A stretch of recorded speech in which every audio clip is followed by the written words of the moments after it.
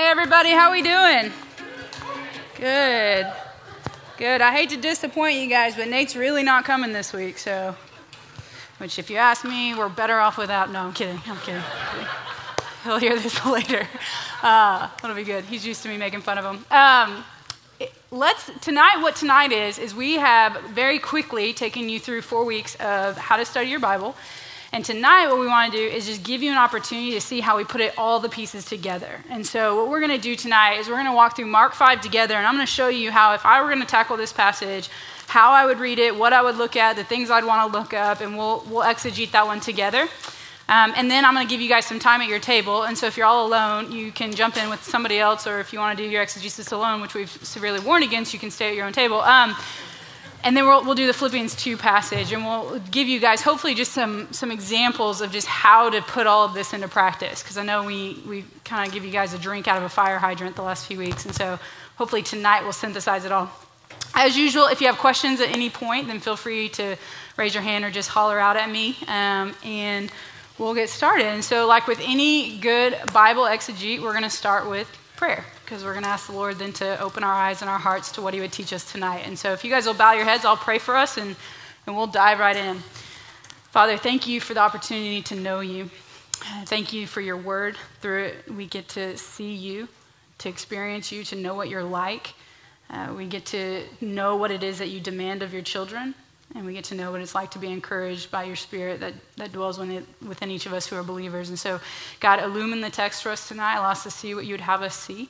Allow us to accurately handle it and keep just guards up against us if we would head in a direction that's not honoring to you or accurate of your word. So we love you. It's in your son's name we ask these things. Amen. Amen. So just a little bit of housekeeping. At the end of tonight, or actually probably in your inbox right now, Sylvia, yeah? All right, you're going to get a survey for how we did.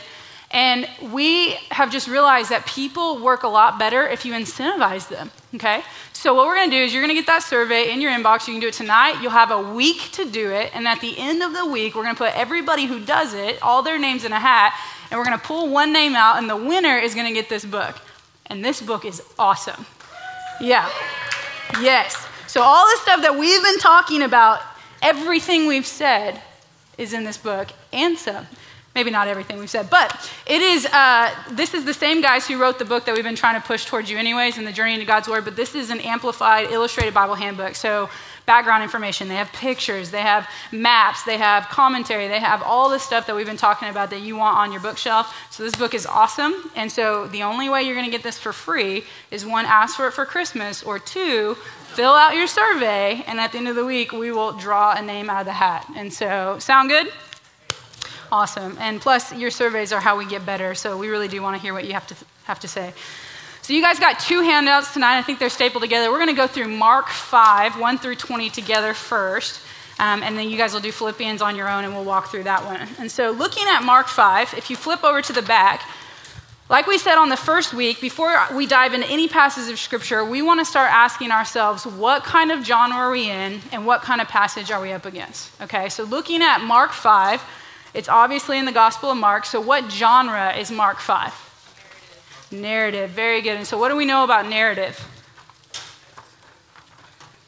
It's got people, places, right? There's stories that through these stories and actions are meant to tell us something. And so if you look at your who, what, when, where's, and why's, we're going to tackle those. So who wrote Mark? Yes. You guys don't even need the Bible handbook. Good. And who is in the story? And you know what? I should probably read it. We'll just read Mark 5 together real quick. So they came to the other side of the lake, to the region of the Gerasenes. Just as Jesus was getting out of the boat, a man with an unclean spirit came from the tombs and met him. He lived among the tombs, and no one could bind him anymore, not even with a chain. For his hands and feet had often been bound with chains and shackles, but he had torn the chains apart and broken the shackles in pieces. No one was strong enough to subdue him. Each night and every day among the tombs and in the mountains, he would cry out and cut himself with stones. When he saw Jesus from a distance, he ran and bowed down before him. Then he cried out with a loud voice, "Leave me alone, Jesus, Son of the Most High God. I implore you, by God, do not torment me." For Jesus had said to him, "Come out of that man, you unclean spirit." Jesus asked him, "What is your name?" And he said, "My name is Legion, for we are many." He begged Jesus repeatedly not to send him out of the region. There on the hillside, a great herd of pigs was feeding, and the demoniac spirits begged him, "Send us into the pigs, let us enter them." Jesus gave them permission, so the unclean spirits came out and went into the pigs. Then the herd rushed down the steep slope into the lake, and about 2,000 were drowned in the lake. Now the herdsmen ran off and spread the news in the town and the countryside, and the people went out to see what had happened. Then they came to Jesus and saw the demon-possessed man sitting there, clothed and in his right mind, the one who had the legion, and they were afraid. Those who had seen what had happened to the demon-possessed man reported it, and they also told about the pigs. They then asked Jesus to leave their region, and he was getting in the boat. And as he was getting in the boat, the man who had been demon-possessed asked if he could go with him. But Jesus did not permit him to do so. Instead, he said, "Go to your home and to your people and tell them what the Lord has done for you, that he had mercy on you." So he went away and began to proclaim in the Decapolis what Jesus had done for him, and all were amazed. Whee! All right. So who's in this? Who is Mark writing about? Who are the characters in this play? Jesus, good. Who else? Legion, good. Anybody else? What was that? Herdsmen, great. Disciples, probably? Yeah, good. What actually happened in this passage? What's going on in this passage? Man's possessed. And who comes on the scene? Yeah, the only one who can fix them. Good. And when does this happen? So this when is kind of tricky, and I'll help you guys. So if you were studying this passage, what you'd want to do, as we talked about context, is back out and figure out where in Mark is this passage. Mark is broken up into three big categories. There's the deity. So Jesus is trying to show his deity. And then after around chapter 8, 26, 36 in that area, then it switches to discipleship. Jesus, after he shows them that he is in fact God through his deity, then he shows them how to be disciples. So it goes from deity to discipleship. And then it transitions after 10:45, and the Son of Man did not come to be served, but to serve and give his life as a ransom. Then we switch gears and we go to his death, and we are on a track to the cross in Mark. So deity, discipleship, death. So Mark 5 falls in the first half of Mark where Jesus is showing everybody, I am in fact God. This is one of those passages that Mark is using to show everybody, I am in fact the Son of God. Okay, and so just to help you out, since I know we just dropped you into Mark 5, but to back out, that's the when in this storyline this is happening. Where are they in this story? Yeah, the land of the Gerasenes, near the Decapolis. So if you had a map, this would be a great time to open up a Bible map and go, okay, where are we at exactly? Are we near Jerusalem? Are we far from Jerusalem? Are we in Gentile territory? Are we in Jewish territory? And we're going to answer that in a second. And then the why. And sometimes you can't answer the why ahead of time until you really jump on it. But part of the why is, like I just said, where Mark is establishing that Jesus is in fact the Christ. He is in fact the Messiah. He is in fact God. And so that's why this story is included. I mean, think about Jesus' life, 3 years of ministry. Mark can include a lot of things. Mark is very specific in what he chooses to include. And this is one of those passages that he's like, this is worth you knowing about and you knowing about in detail. And so it's demonstrating to the readers, hey, this guy Jesus, he's different. Okay, so that's a little bit of how you want to set up the context before you jump into the passage. Everybody good so far? Awesome. And if you do the survey, you can get the illustrated handbook, and all that would have been made very clear to you. Great. So now what I would do in this point is I would just start observing. And so we're going to walk through here, and I'm going to stop every time something stands out to me that I would probably observe as I'm going through this passage, and we'll bounce ideas off each other. Or if you see something that I missed that you think is critical, stop me and show me what you think is critical as we go through. So they came to the other side of the lake. Again, we have a regional thing, to the land of the Gerasenes. Just as Jesus was getting out of the boat, a man with an unclean spirit. That's where I would have stopped. Unclean spirit. Something's different about this man. He's not blind. He's not deaf. He has an unclean spirit. And this is an example of a time where I would probably begin to cross-reference. Where are other times that I've seen Jesus interact with demoniacs? Where are other times that I've seen Jesus or other people interact with it? So this is an example of where I'd go, okay, what does it mean to have an unclean spirit? And then as you cross-reference that, as you would be able to do in your Bible, you'll be able to see that. And he came from the tombs. What's significant about tombs in Scripture from the Old Testament? What do we know about tombs? Death. And can anybody, so from a Jewish mindset, if you're near death, can you then go near the community? No. Right, there are laws against it. So any Orthodox Jew is reading along and he sees, oh, this guy's demon-possessed, he has an unclean spirit, and he's in the tombs. So what can we conclude about this guy? Does he have friends? No. Does he have family?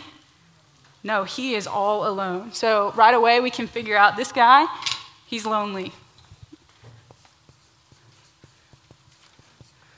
So we might be looking at this going, oh, he's a demoniac, but we can infer even more than that and go, not only is he a demoniac, he's a lonely demoniac. So he comes out of the tombs and he meets Jesus. He lived among the tombs and no one could bind him anymore, not even with a chain.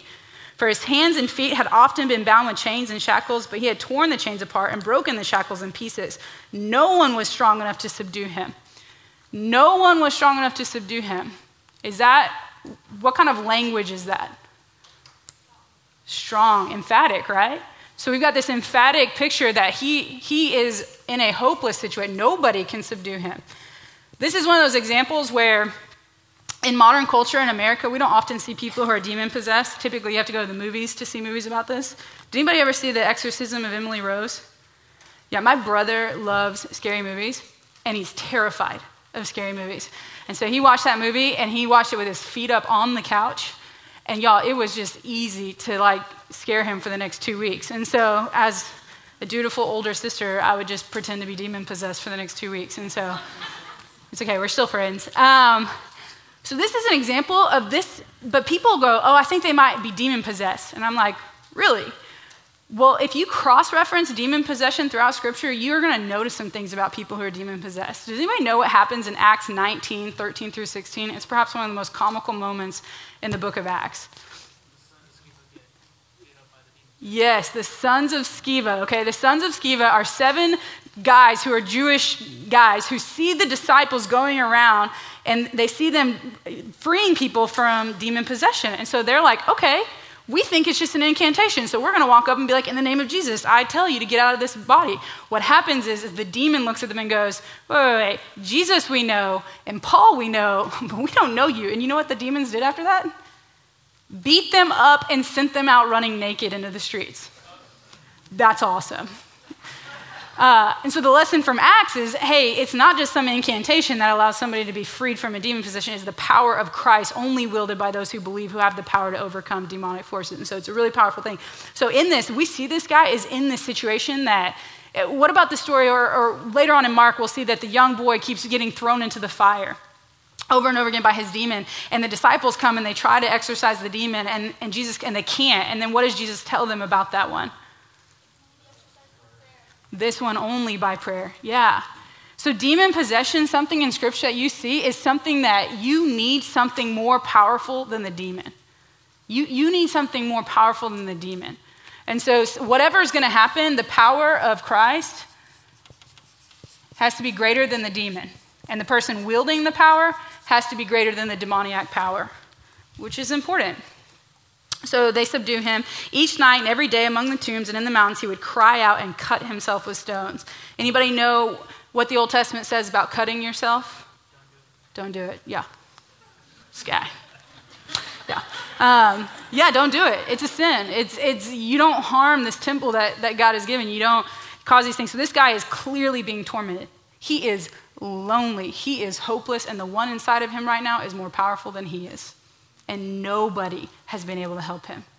Nobody. And this situation just keeps getting more and more bleak as we continue to read. Each night and every day, when he saw Jesus from a distance, he ran and bowed down before him. And then he cried out with a loud voice, "Leave me alone, Jesus, Son of the Most High God. I implore you by God, do not torment me." So what do we see in there? Remembering back to our observation week, what is significant about the language we just saw? The name of God? Yes, very good. So who recognizes Jesus? The demon. That's pretty great. So the demon knows who he is. So you might have Pharisees and the Jews and disciples who can't even recognize who he is, but the spiritual forces know who he is. What kind of language is being used? Fearful, yeah. Yeah, what do they know? Somebody's stronger than somebody, right? So the demon, he has no problem beating up on this guy down by the tombs, but then who comes along? Jesus. And suddenly he's like, hey. It's good. For Jesus had said to him, "Come out of that man, you unclean spirit." We'll go on. Jesus asked him, "What is your name?" All right, so this is where background research comes in, and this is not something I expect y'all to know right away, but let's say you were studying this passage, and you came across, and you thought, that's really interesting that Jesus would ask him his name. Does anybody know why he would ask him his name? I'll be super impressed if anybody knows this. Okay, so there was this old Jewish belief that if you could get the demon to tell you his name, then that meant you were able to be more powerful than him. So in Jewish literature, what Nate and I talked about, that apocryphal stuff, the extra material between the Old and the New Testament, the Jewish literature that it's in there, this is just a folklore belief. It's not true. It's not like you should go around asking for demons' names in your houses, but it shows you what the people of this time believed. So when Jesus comes along and he says, "What is your name?"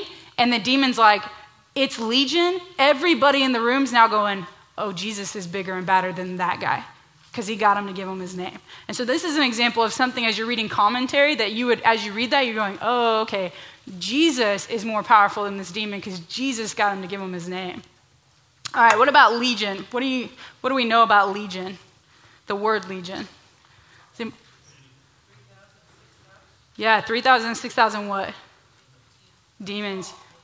Yeah. So Legion was a military term at this time. So this would be an example of a word study I would do. I'd look at it and go, okay, Legion, it's odd that his name wasn't Bob, wasn't Mark, wasn't like something normal. So it's a military term. So this would be something that I would do a word study on possibly and go, okay, why is his name Legion? Well, the term Legion during this time under the rule of Augustus would have been anywhere from 3,000 to 6,000. Yeah. Yes. Is this hard to see? Wow, guys. So sorry. I'm also going to move this forward. So earlier, I won't tell y'all who did this, but somebody came in here. Y'all should know this. Watermark has an Instagram account where somebody, I don't know who on staff, goes around taking photos of inanimate objects that are really boring, and they just post them. And then they put a humorous tagline to it. So somebody, I'm not going to say who, but she's in this room in the AV booth. She's now walking out of it. We were talking about how to incentivize you guys, and so I came up with this, and unbeknownst to me, when she was coming in here to set up the room, she had put on there that if you fill out the survey, you're going to win a date with me, but you have to pay. And I was like, Sylvia, nobody's going to fill out the survey. But whoever owns that Watermark account took a photo of it and posted it for all of the Watermark staff to see, and so I was like, let's get that off of there. So all this I'm blaming on Sylvia. So he's lonely. These are the things I'm going to highlight. And he's hopeless. And Jesus is powerful. Is greater. Jesus is greater. You bet. I'll try a light yellow next time. See how that works out. See, when Nate's not here, guys, he's the AV guy. So Legion was a term that would have been used, that people during this time is a military term, and it meant anywhere from 3,000 to 6,000 men in an infantry unit. So a legion was a unit of people that was so think about that. Jesus is coming along. What is your name? And this guy's like, it's Legion, for we are many. Not many like a handful, like that. The reader's going, oh, this isn't the demon-possessed guy. This is the demon-possessed of all demon-possessed guys. This is the guy that, unless you're the most powerful guy, you're not rescuing this guy. How are you more powerful than 3,000 to 6,000 demons is what a reader might be thinking at this point. But they don't know Jesus, so. But you might be reading along if you're at this time and you're seeing this and you're going, this situation is going from bad to worse. I mean, we show up and this guy is lonely. Nobody can subdue him. He's been in shackles and chains. He has no friends. He has no family. And he's demon-possessed by thousands of demons. What are we going to do? What are we going to do? Right? And then we keep reading, because you should keep reading. If you ever are doing Bible study and you stop there, that's really bad for Bible study. People leave discouraged, so I've just learned to not do that over time. Just kidding. So Jesus asked him, what is your name? My name is Legion, for we are many. And he begged Jesus repeatedly not to send him out of the region. There on the hillside, a great herd of pigs was feeding. So anytime you see animals in the Bible, here's just a good rule of thumb. Words aren't wasted in Scripture. There's a reason why the author used them. All good books, every word should have a purpose. So if you're ever reading a book and you're like, there's just a lot of words and they're not doing much, that's a bad book. okay? So, and if you're writing one, that advice was free. Okay, so anytime words are mentioned in Scripture, they matter. So if you're ever wondering, is that worth looking up? It probably is. What do we know about pigs from the Old Testament? Unclean, yeah. So this is an area that is obviously a Gentile region. No rightful Jew would live in this area. So this is an example where when people are like, hey, Jesus only cares about the Jews, nope. He took his ministry also out to the Gentile territory. So they see a great herd of pigs that was feeding, and the demoniac spirits begged him, send us into the pigs, let us enter them. And what does Jesus do? Yeah, he's even nice to demons, but not to the pigs. Yeah, there was a lot of pork lost that day. A lot, especially because in about a year, God's going to be like, hey, Peter, you can eat pork. And so you're like, really? You couldn't wait a year for all that bacon? So Jesus gives them permission. And so the unclean spirits come out and go into the pigs. And then the herd rushes down the steep slope into the lake. And about 2,000 were drowned in the lake. This showing them that they're going in the lake demonstrates what those pigs would have done to that man if they were allowed to.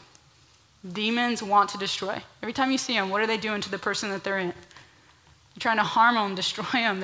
If not for the grace of God sustaining these people, that's what a demon wants to do. They want to destroy. And so we get a very clear glimpse of that. They rush into all these pigs and they just go right off the embankment. And so that gives us an idea of what would happen. And so now Jesus has exorcised this guy. And one of the things that was a Jewish belief at this time is that the reason why he sends them somewhere is they had this belief that if you just exorcise the demon out, then they could come back.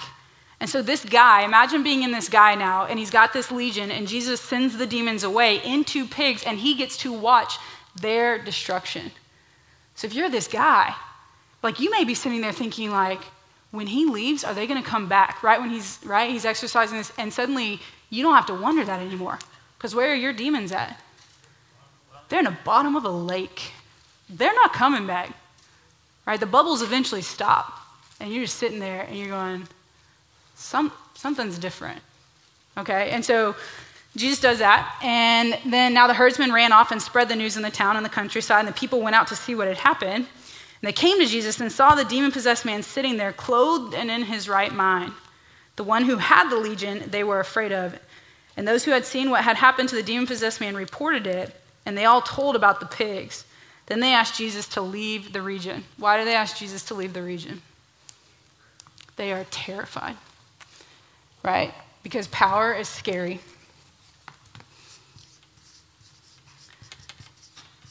Y'all ever go to see magic shows? Good, okay. I was at a establishment where you could order beverages for adults one time, and I was just there with some guy friends from seminary, and this guy comes up and he goes, Can I do some magic tricks on you? And I was like, no. He's like, no, please, let me do some magic tricks on you. And is it okay if my friend films it? And I was like, where's this going to? I haven't really done my hair every other day, but it's just a good excuse I use all the time. And he's like, no, I think you'll really enjoy this. And so this guy starts doing these tricks that if I didn't know any better, I would think were miraculous. It felt like he was reading my mind. And I felt myself beginning to move back from him, where I was like, hey, and then he started doing it to one of my guy friends, and then one of them's trying to share the gospel with him, and he starts dropping the F-bomb about Jesus, and that's the point at which I got really uncomfortable, because I was just like, I don't think anything demon-possessed is going on here. I think the guy's just really good at sleight of hand and reading my mind, and probably my face was twitching the whole time, because the first card trick he did, my face totally twitched when he asked me if it was a 7 of clubs. I was like, no. He's like, was it the 7 of clubs? I was like, yeah. So I don't think it, but it was just an example. He rattled us. I remember we walked away from that and we were like, that didn't feel right. The idea of somebody having that kind of power over us was really unsettling. So you can imagine if you don't know Jesus and you just saw that demonstration of power, you're thinking, I really hope he's a good guy. Because if he's a bad guy and he has that kind of power, I don't want to be anywhere near him. And so you see these herdsmen coming, but what's amazing about Jesus' power is what does he do? He destroys the demon and he puts this guy right back into his mind. He's wielding his power for good. So they come and they're asked Jesus to leave. And then the demon-possessed man, who's now in his right mind, asks him, can I go with you? Can I go with you? And Jesus says, no. Go to your home and to your people and tell them what the Lord has done for you. What does Jesus call himself? Yeah, name of God. This is really important. So when people are like, hey, we don't know that Jesus actually thought he was God. Well, he's calling himself the Lord, which is pretty strong language. And so Lord is used to describe Jesus, which is really important anytime you see the names of God. Tell him what the Lord has done for you, that he had mercy on you. So he went away and began to proclaim to the Decapolis what Jesus had done for him, and all were amazed. Yay, Jesus. Great, okay. Pretty amazing. So looking at all these observations and knowing that we're dealing with their town, we do have a little bit of a river here. It's not huge, but what are some of the differences between their town and what we see in this passage in our town?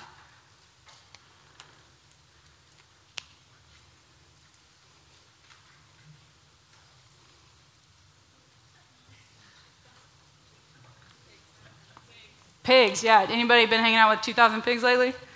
Some of y'all might. I don't know, yeah. So, just an agrarian society. So, when you think about what would be an equivalent of that, so Jesus took their livelihood and ran it off an embankment. And they had decided that their livelihood was more important than a man's life.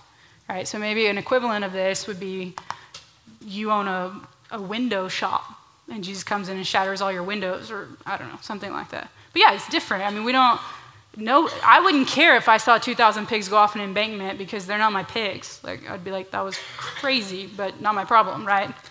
Whereas in this culture, it's everybody's problem. It's an agrarian society. What other differences? We don't send people to tombs. Yeah. And even if we did, we're under the new covenant, right? Because of what Jesus is going to do in a couple of chapters, nobody's unclean.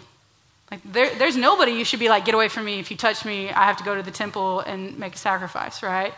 So he's hopeless and he's lonely because he's in the tombs and he's doing all these things. But do we know people that are hopeless and lonely in other situations? Yeah. Oh, yeah. And this gives us an example of how we should treat them with shackles and chains. No, I'm kidding. What other differences? Geography. It's great. What else? Y'all are getting the good ones. You're getting the gist, though. There's a barrier here. If I were to walk away from this text and go, hey, the universal theological principle is when you see somebody demon-possessed, call Jesus and he'll walk over and fix them. Which, one, I don't think he has a cell phone. And two, that's just not, there's something more. That's what's going on here, right? And so what we're going to do is, what is going on in their town? What is actually happening? If you guys were to summarize this story in just a couple of sentences, what would you say happened in their town?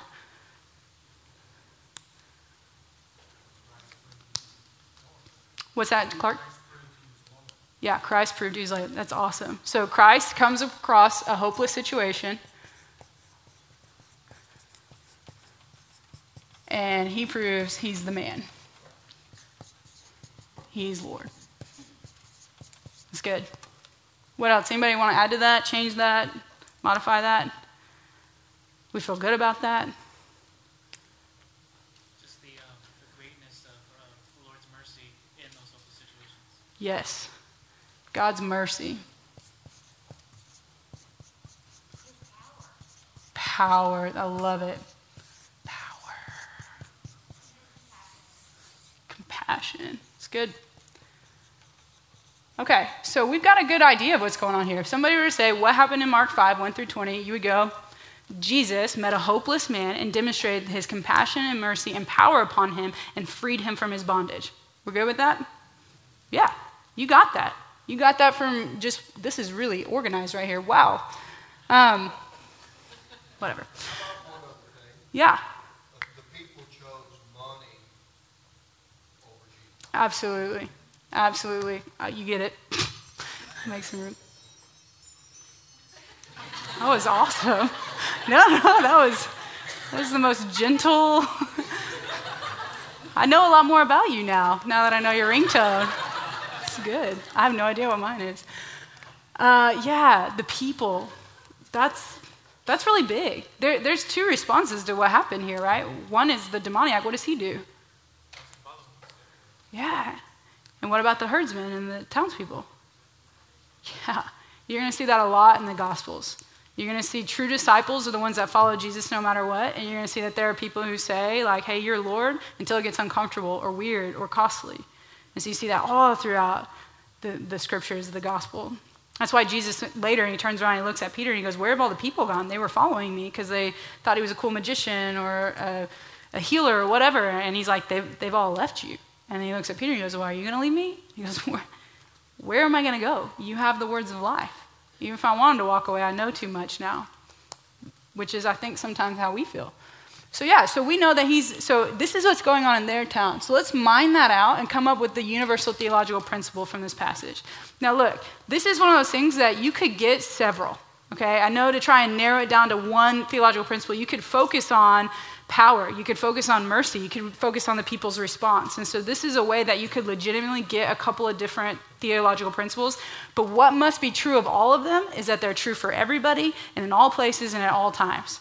So if you say, if you're demon-possessed, Jesus will always heal you, I'm like, nope, you're wrong, okay? That's not what's going on here. But if you say, Jesus has the power to overcome any hopeless situation, then you're back in the game, okay? And so that's one I focused on. That's why I circled power. That's the one I focused on, is that there's no hopeless situation when Jesus comes on the scene. Jesus' lordship is more powerful than any bondage you're facing, is how I would do this. But what about you guys? What's a universal theological principle you could pull out of this passage that is true for everybody in all places and at all times? We have a choice. We have a choice. Expand on that. What kind of choice? We have a choice to seek Jesus or not. Yeah. To accept his assistance or not. Yeah. One of the guys went, he said it goes from, from possession to proclamation. So that's how one guy said it. He goes, you can go from possession to proclamation, and because this guy goes out and he tells everybody.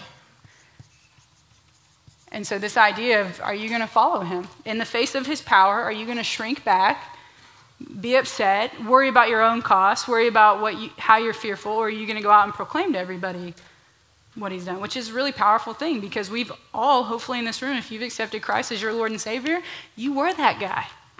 Maybe not as bad as that guy, but some of you in here going, I know a hopeless situation. I was a hopeless situation. And I didn't think anybody could save me. And then Jesus came on the scene, and suddenly I'm free. So I want to go tell everybody. Right? This is actually a really common story that maybe at first glance you go, that seems a little different. There's demon possession going on here, pigs, whatever. But this is a very common story for us. What else? What other universal theological principle would you glean out of this text? The enemy is no match for Jesus. Preach. Y'all go home, say amen, we're done. Yeah. Jesus is greater than the enemy. That'll preach, right? Hey, this guy was legion. He was the demon of all demons. 2,000 pigs died that day. Nobody could help this guy. And Jesus comes up, and how does he defeat him? He doesn't punch him in the face. He doesn't build a fire. What does he say? What's your name? Get out. You know you're powerful when you don't have to fight. You know what I mean? Like you're like talking mess to somebody, you're like, we're going to do this. And then your like big Bubba brother comes up behind you and they like run off. And you're like, yeah, that wasn't because of you. That was because Big Bubba brother was behind you and he's so powerful, he doesn't have to fight. The guy already knows he's beat. So he's like, let's just get out of here before we lose any teeth. That's what happens when Jesus comes on the scene. So you may be facing an enemy that you think, this one might have me beat. No, he doesn't. There's no enemy greater than Jesus. What else? Anybody else? These are really good. I love that word permission, where it says, and the demonic spirits begged him, send us into the pigs. And he said, I need Permission, yeah. so beautiful. Absolutely. Did y'all catch that? He said he loved the word permission, that the demoniacs begged Jesus to go into the pigs and he gave them permission. Why? Because they obey him. They don't move until he tells them move. They don't go until he tells them go. And they know we are under his authority now. Whatever authority we thought we had, we don't have it anymore now that Jesus is here. It's pretty amazing. All right, so we figured out our universal theological principle, whichever one you liked of those, or you have your own in your head. So then we transferred over to our time. What is a relevant, concise, and accurate application of this passage? So let's say our universal theological principle is Jesus is greater than the enemy. What would be an application of that? Don't fear the enemy. How many of y'all sometimes need that? Yeah. Don't fear the enemy. What else? Trust your Lord. Was that you, Shazia?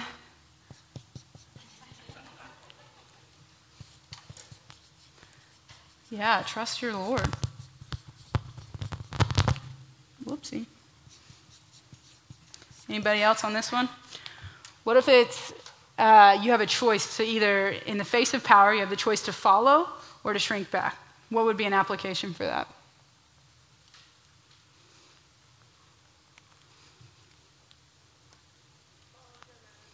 Follow no matter what. Yeah. Or don't be, yeah, I love that. But I think about, I think there are times in our life when God wants to give us power and we don't want to receive it. So, for example, Acts, Jesus tells them, hey, when you're in the city together, the Holy Spirit will come upon you and give you power to proclaim the good news. And so sometimes I think we're sitting in a bus or sitting on an airplane or sitting with our friend or family or somebody we've been dying to share the gospel with, or maybe God just prompts us to share the gospel with, and we know that the power of Christ is within us, and we kind of do this, right? And we can do this because we don't need to be scared of his power. His power is for us to wield in a way that is what Jesus does for this man. He gives that power to his disciples. In 3 chapters, he's going to send them out to do the very same thing. The power that Christ wields in this passage is the power within you today. That's amazing. And he tells you, wield it. Don't be scared of it. Wield it. And so look, I'm not saying go out looking for demon-possessed people and try and, you might end up like the sons of Sceva, naked and running in the streets of Dallas. But what I am saying is when you're up against an enemy and you feel powerless, you can remember, I'm not powerless. The same power that set this man free is the same power that lives in me today, which is powerful. Just use the word like 12 times in a row. Any other applications? It comes from the verse that talks about how he, instead of asking him to come within, he sent him away. Yeah. It's not always going to look like, it's not always going to look like staying in the Word, staying inside. It is going and sending out as well. Yeah. Way. Yeah, absolutely. The guy naturally would want to go and be with Jesus, and what does Jesus do? No, stay, go tell everybody. So sometimes Jesus might be looking and you go, I know this is the direction you want to go, but go out into the world and tell them what I've done for you, how I set you free. Any questions on this process? Because I'm about to set you free to do it yourselves. And by free, I mean within the context of your circle. So if you're like, I don't really want to do it with them, you could go to the restroom and sit somewhere else when you come back. That's how I got out a lot of group projects in school. Yep. I'd be like, I'm good, teach. I'm going to go do this in the hallway. All right, so what we're going to do is we're going to look at the Philippians 2 passage. And you guys did a great job, by the way, with this Mark 5:1. And so I'm going to give you guys a decent amount of time. I'm going to give you 20 minutes. So take your time. But if you look on the back, so on the front you have the passage, and then you look on the back, and those are the who, what, when, where, and why. So go ahead and tackle those. And then one of the things that, just to get you started in the right direction, what kind of genre is Philippians? It's a letter. It's an epistle. And so do you guys remember specs from the first week? If not, I'll help you out here. So specs is something that you can always look for in a letter because I'll walk you through. So the S in the specs, the first S, is a sin to avoid. So S, sin to avoid. P is a promise to keep. E is an example to follow. So sin to avoid, promise to keep, example to follow. C is a command to follow. And S is a stumbling block to avoid. So anytime you're going through the epistles, the letters, the things that Peter and Paul wrote, the specs is something that you always want to look for in addition to all the observation stuff that we talked about. And so what you guys are going to do is from start to finish, you're going to do this whole process. So you're going to come up with what's going on in their town, what are the barriers between a one-to-one, and there's not that many this time, just so you know. And then come up with a universal theological principle that you guys like, and then how would you apply this passage, okay? And if you need me, I'll be in the back with Sylvia, who thinks she's funny, but not. Great.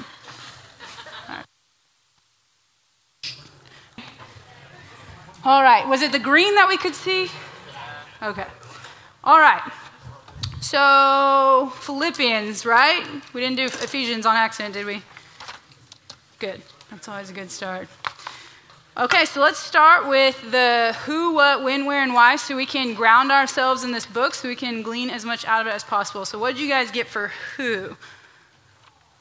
Paul, very good. Who's he writing to? Very good. And does anybody know what happened to him the first time he was in Philippi? He got beat up. Paul's not very strong. Just kidding, there was a mob. All right, what is the genre? You guys said it earlier, an epistle, which is a fancy word for letter. Good. And what do letters typically give us? Specs, yeah, right. Commands to follow, things to keep. A way of living. Paul and Peter and the others are saying, hey, in light of Christ, here's then how we should live. When was it written? Or when was it, when? What did you guys put for when? Yeah, 61. And where is Paul at during this time? Yeah, he's in prison in Rome, not living the dream. And then why was it written? What's the purpose behind this letter? What was that? To encourage. Sorry, guys, the accents. Too many Alabamans over there. To encourage. Why else was it written? To implore them to live in humility. That was awesome. What was that, Alex? Yeah, yes, absolutely. And also, who's Epaphroditus? Anybody know? What does Paul say about Epaphroditus in this letter? This is but he's sending them back, and who did they want instead? You wouldn't get this out of our passage, just to know. So they wanted Timothy, and Paul is essentially telling them, you can't have Timothy, but I'm sending you back Epaphroditus, so he's trying to manage their disappointment as well. Okay, so poor Epaphroditus, he gets to be in Scripture as like the B team. All right. All right, so what did we observe in the passage? What are the things that you guys observed?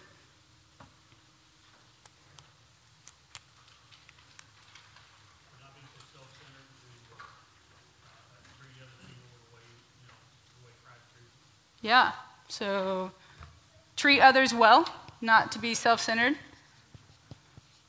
What else did you guys observe?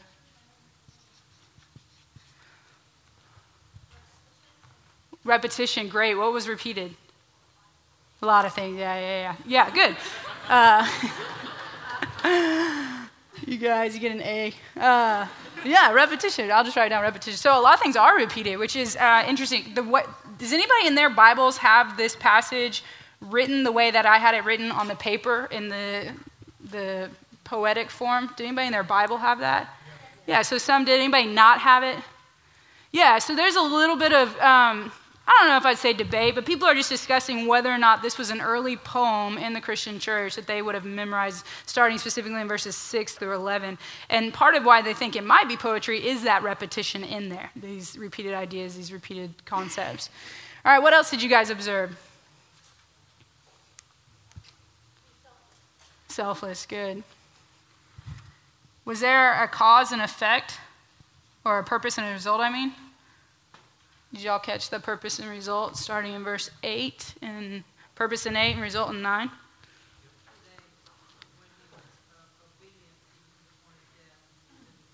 Yes. So as Christ humbled himself, God did what? Exalted him. Very good. Which is counterintuitive, right? You don't expect that to be what you see. And you certainly don't expect the Savior of the world to humble himself. And yet he does that. What else do you guys notice in there? What about that even death on a cross? How would you guys categorize that? There's a what at the end of it? Exclamation point. So it's emphatic, right? So what do you think Paul means by even death on a cross? Why do you think that was included? It was the worst of all deaths. Yep. The absolute worst. In fact, if you were a Roman citizen, you were exempt from it. So this emphatic language, we get this massive, he didn't just die, he went to the cross for you. He was humiliated for you. He didn't just take one bullet to the head and that was it, and this really said, no. He was absolutely, the wrath of God was poured out on him in the worst sort of way. And he did that for you. What else did you guys notice? What about lists? Any lists? Yeah, you were saying as I was saying it. It's good. Yeah, what lists do we see? What are you guys seeing in the list? At the very beginning in verse 1, where it lists out the different encouragements that they could have been. Yeah, absolutely. Comfort provided by love, any fellowship in the Spirit, any affection or mercy. Yeah, that's great. If you've been encouraged at all by Christ, if you've been provided comfort and love, if you have any fellowship in the Spirit, which, by the way, if you're a believer, all these things are true. If you have any affection or mercy, then what? Complete his joy. And how do we do that? By being in unity and Yeah, one-minded. absolutely. So you start out, you read this list, and you're like, that's me. So then that's what I am. So then I have something I need to do. So what about the specs? Let's go through the specs. So what about sins to avoid? Yeah, absolutely. What about promises to keep? Yeah, I didn't really get one in there either. All right, E, example to follow. Yeah, anytime Christ is mentioned in an epistle, just pay attention to that. There's typically an example to follow because we're supposed to mimic him. We're supposed to image him. And so it's good. What about a command to follow?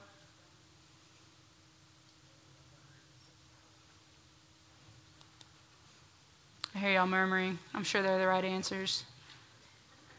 Yeah, be united in spirit. Have one purpose. Instead of doing this, and this, treat one another as more important than yourself. What about a stumbling block to avoid? Will you say it again? Yeah, concerned only with your own interests. Good. Any other observations you guys feel are really critical? Every knee will bow, and every tongue will confess that Jesus is Lord to the glory of the Father. What about names of God in there, right? Yeah, this is one of the cool passages in Scripture that has the Trinity in it. So we see the Spirit early on. We see Christ early on. We see it continue with God and Christ. So we have this interplay of the Trinity, which is really fun. So you see the different things that the Trinity does. And then every knee will bow. Every tongue will confess. Yeah. Anything else? What about the word slave? If I were studying this, I would look up the word slave. And I think you guys, because you go to a good church, or I hope you do, I didn't mean that. If you go here, you go to a good church. If you don't go here, I hope you go to a good church. That was weird. So because you go to a good church, you guys, I think we teach well, and part of what we do is I think people know the vernacular word slave. But if you're really reading this and you're thinking, Jesus became a slave. He didn't become a helper. He didn't become an assistant. He didn't become second in command. He became a doulos. And so this word doulos is different than our common understanding of the word. That's wrong. There we go. That word doulos, anybody know what that word means? Anybody ever studied that word? Servant. And what is unique about a doulos? Were they born into slavery? Did they commit a crime? Why are they a slave? They chose to be. Absolutely. Slavery in the ancient world is very different than what oftentimes we think of in our modern mindset, where there's this racial component going on. All of that slavery, that's wrong. That's wrong. When Scripture talks about slavery, it's not talking about blacks and whites in the South or Europeans in West Indies. That is wrong and condemnable and awful. But what's going on here is that many times poor people didn't have an option to own land, and they didn't have a way to provide for their family. And so by way of providing, they would sell themselves into slavery. They willfully went into slavery. And that's what it's saying about Christ. He willfully became a slave. God didn't make him a slave. Christ chose to be a slave. And that matters. Because if we have a God who's just making his son be a slave and making him go to the cross, like that's not a good theology. That's not a good Christ to follow. All right, good. So we've got our observations. So what are some boundaries between their town and our town? There's not many. So we'll just say language. So this was written in Greek and we speak English. So you have to deal with the fact that you're reading an English Bible. But this is one of those passages that's a pretty good one-to-one. So your universal theological principle will probably sound a lot like their town. And so how would you summarize what Paul is saying in this Philippians 2 passage? What would you say is the summary of their town? What is Paul exhorting the Philippians to do or to be or to think or be a humble servant, and why? Because Christ was. Very good. Thanks, Candy. So this is be a humble servant. Would everybody agree that the word humility is a big word in this passage? Yeah. So probably that word you want to include if you're ever doing this on your own and you just keep seeing this theme continuously coming up. So like in the last passage in the Mark one, that's why I used the word power, because I just kept seeing this power. And I want to make sure I include it. Humble servant, because Christ was a humble servant. So what would you say is our universal theological principle? What's the thing that's true everywhere and in all places and for all people? Christ is the Lord. But what makes it, keep going with that idea, because that we can get out a lot of the passages, but what makes it, what is Paul uniquely saying in this one about Jesus? Humility, yeah.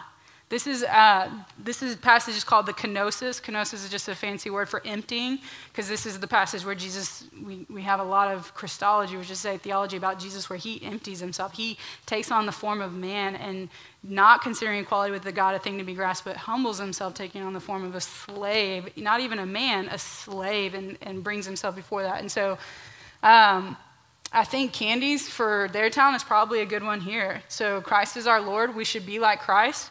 So we should be humble because Christ was humble. And what does that humility lead to? In this passage, what does it lead to? Unity. Very good. You guys are so good. Yeah.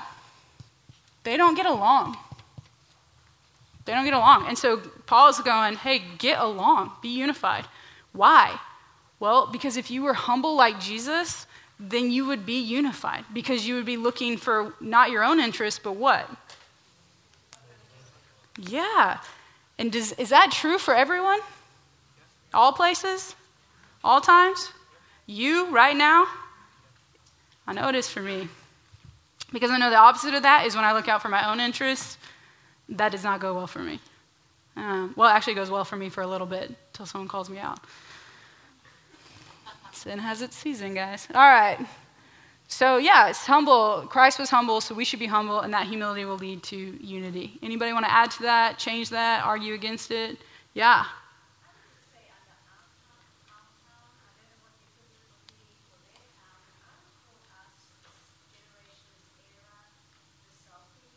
The selfie generation.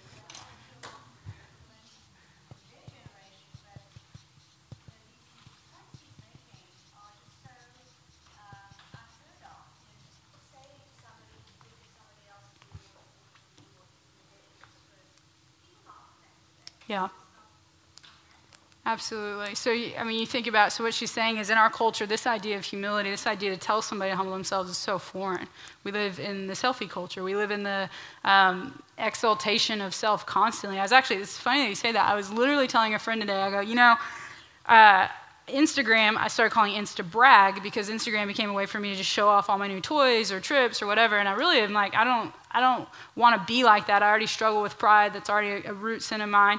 And so I started just I rarely just take a photo of myself. Like, I don't think I've ever posted a selfie unless I'm like missing a tooth or like sometimes I get caught in the rain on my Vespa and I think that's funny to laugh at myself. So if I do something dumb, I'll post a selfie. But what has caused that now is then I just post photos of my cat and my nieces and nephew. And so I went from like Insta-brag to like crazy cat lady. So, that happens. But anyways, to that point, I was like, it's so foreign to just be outward focused, because so much of what social media tells you to do is to be inwardly focused, right? And you live in a culture where you don't look at notifications to see what people are doing. You look to see what people have said about you or liked, or now you can like happy face and heart things and all that stuff on Facebook. And so I think you're right. I think this is incredibly counter to our culture. What else would y'all say about our town that is unique about Dallas, Texas, I almost said 2014. It is not 2014. It's been 2016, right? Yeah. What would you say about our culture that would make something like this difficult?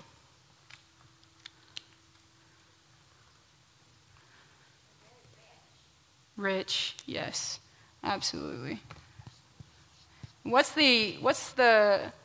So if you weren't born in America, you're here now, and so what's the American way? What's the motto of America? It's not as much now, but yeah, individualism, absolutely. I pulled myself up by what? That's right. Did I get any help from you guys? No, never mind that I was raised in a family where I got a good education and healthcare and support, but whatever. I climbed to the top of women's ministry on my own, guys, okay? Yeah, it's silly, but that's, we constantly fight against this, right? We live in it, and so knowing that their town, so a lot of what their humility was about was factions, okay? And so there was they just didn't, you think about the tension in the early church. You went from having Jews who believed in Jesus and then Gentiles who believed in pagan gods, and you've got Paul coming along, and he's trying to fuse these two groups together, which is a lot about what unity is about, and they just don't get along. Because the Gentiles used to persecute the Jews, and the Jews think the Gentiles are unclean, and the Gentiles are sick of being told they're unclean, and so there's all this tension in the early church. They don't like each other, and they're refusing to become a slave to each other. I don't want to be your slave. I've been your slave too long. I don't want to humble myself. I want to be right. You guys need to get circumcised if you want to follow Jesus. We are the true followers of God. We have all this stuff. And Paul comes along and goes, hey, y'all need to get along. You know why you need to get along? Look at Jesus. He humbled himself. And in doing so, his dad exalted him. You want to be first? You better be last. You want to get along? Be each other's slaves. And so that's what Paul is saying to this town, and then we come to our town, and suddenly, hey, if being rich is more important than loving your neighbor, you're missing something here. Or if your selfie game is so strong that you don't even know that other people are behind you, photobombing you, like you are way too self-absorbed. So where do we see, this individualism? That's not unity, and we see this within the church. We see this within our community groups, right? You got people in your community group that just get on your nerves. And maybe what Christ is asking you to do is to humble yourself. Seek to serve them. Lay yourself down for them. People in the recovery circles have a real practical definition for humility. Yeah.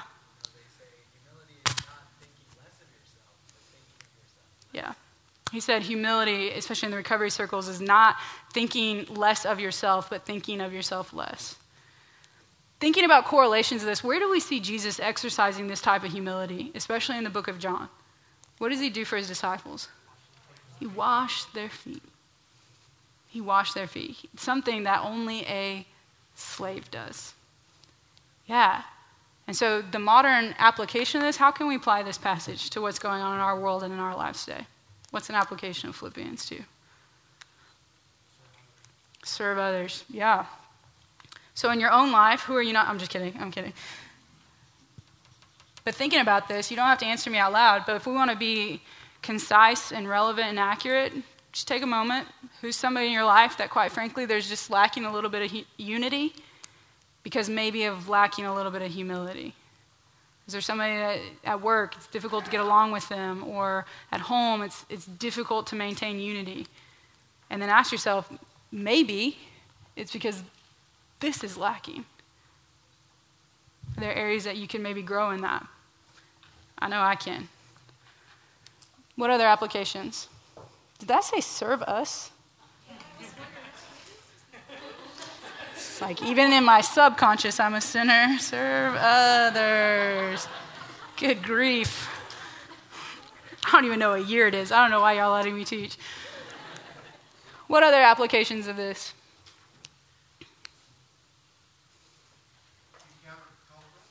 Be countercultural. Yeah, what do you mean by that? Let's unpack that. Yeah. Yeah, maybe post less selfies. Absolutely. Oh my gosh. She said get a cat. If you didn't catch that, and let me just tell you, that will humble you. Come here. No. Oh, okay. Right here. Just whenever you're ready. Yeah. You got to have a strong power of self-worth to have a cat. Yeah. Yeah. Yeah, here's an idea. Exalt Christ, like she's saying. Post more praise. Instead of exalting ourselves, maybe in the same way that God exalts Christ, exalting Christ. Yeah, I think, for me, like, just to bring this home, I have a roommate who, she's cleaner than I am. And she's coming home from Thailand. She's been gone for a month. And so my tendency is to not care that I transported her cat to Oklahoma City and back last weekend and it's covered in cat hair. Because my tendency is going to be, get over it. Okay? And so now I'm like standing here actually convinced of this, that is not going to lead to unity. That's just me being like, I'm more important than you because my time is more important than going and getting your car detailed before you get home. And so I'm actually convicting myself as I'm standing here thinking that probably tomorrow, on Friday, when I normally am off, that I'll probably go clean her car because she is more important than me. Her car is more important than me wanting to just lay out by the pool tomorrow. So, kinda. She'll never listen to this, so she has no idea how well I love her, so it's fine, whatever. Just kidding. I just lost my crown in heaven by telling all of you, but all right. Does this feel more comfortable than it did 5 weeks ago? Okay. Let's take just a few minutes. Any last questions? And I'm going to let you guys out of here early unless you have a lot of questions just because you guys have been a great audience. And Nate and I, if he were here, we would just tell you, we love teaching this class. And part of why we love teaching this class is to get a room full of people who are eager to learn how to study God's Word is deeply encouraging for us. And so it has been a joy to walk with you in these last few weeks. And if there's something in the future that we can answer for you, help you, set you in the right direction, please don't hesitate to email us. Or even Sylvia. Sylvia knows this stuff really well. She painfully sits through every core class, so I think she could teach them by this point. But any questions? And then just by way of reminder, you could win this book, guys. So while you were exegeting Philippians, you got an email in your inbox telling you to do the survey. So Sylvia will bring it to your doorstep, wherever you live. Yeah, any questions? If not, I'll pray up and send you out. But yeah.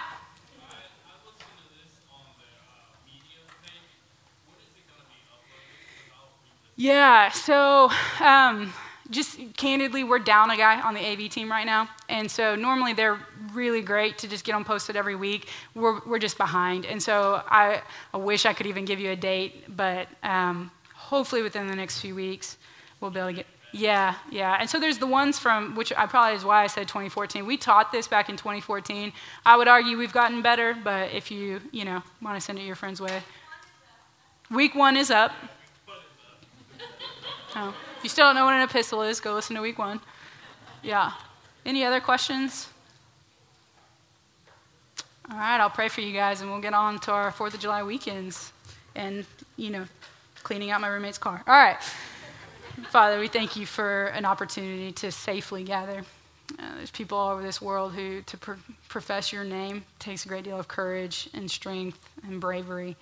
And so, Lord, help us to not take for granted the freedom that we have, what we're going to celebrate this weekend, that this is a country for now that we can boldly proclaim your truth without fear and without trembling. And so, God, may that be true in every area of our lives. May we boldly proclaim your truth. Let us not be scared of your power, but instead embrace it and allow us to seek the betterment of others around us instead of our own needs and our own wants. And we do that because your Son first did all of that. And so we love you. It's in your Son's name that we ask these things. Amen.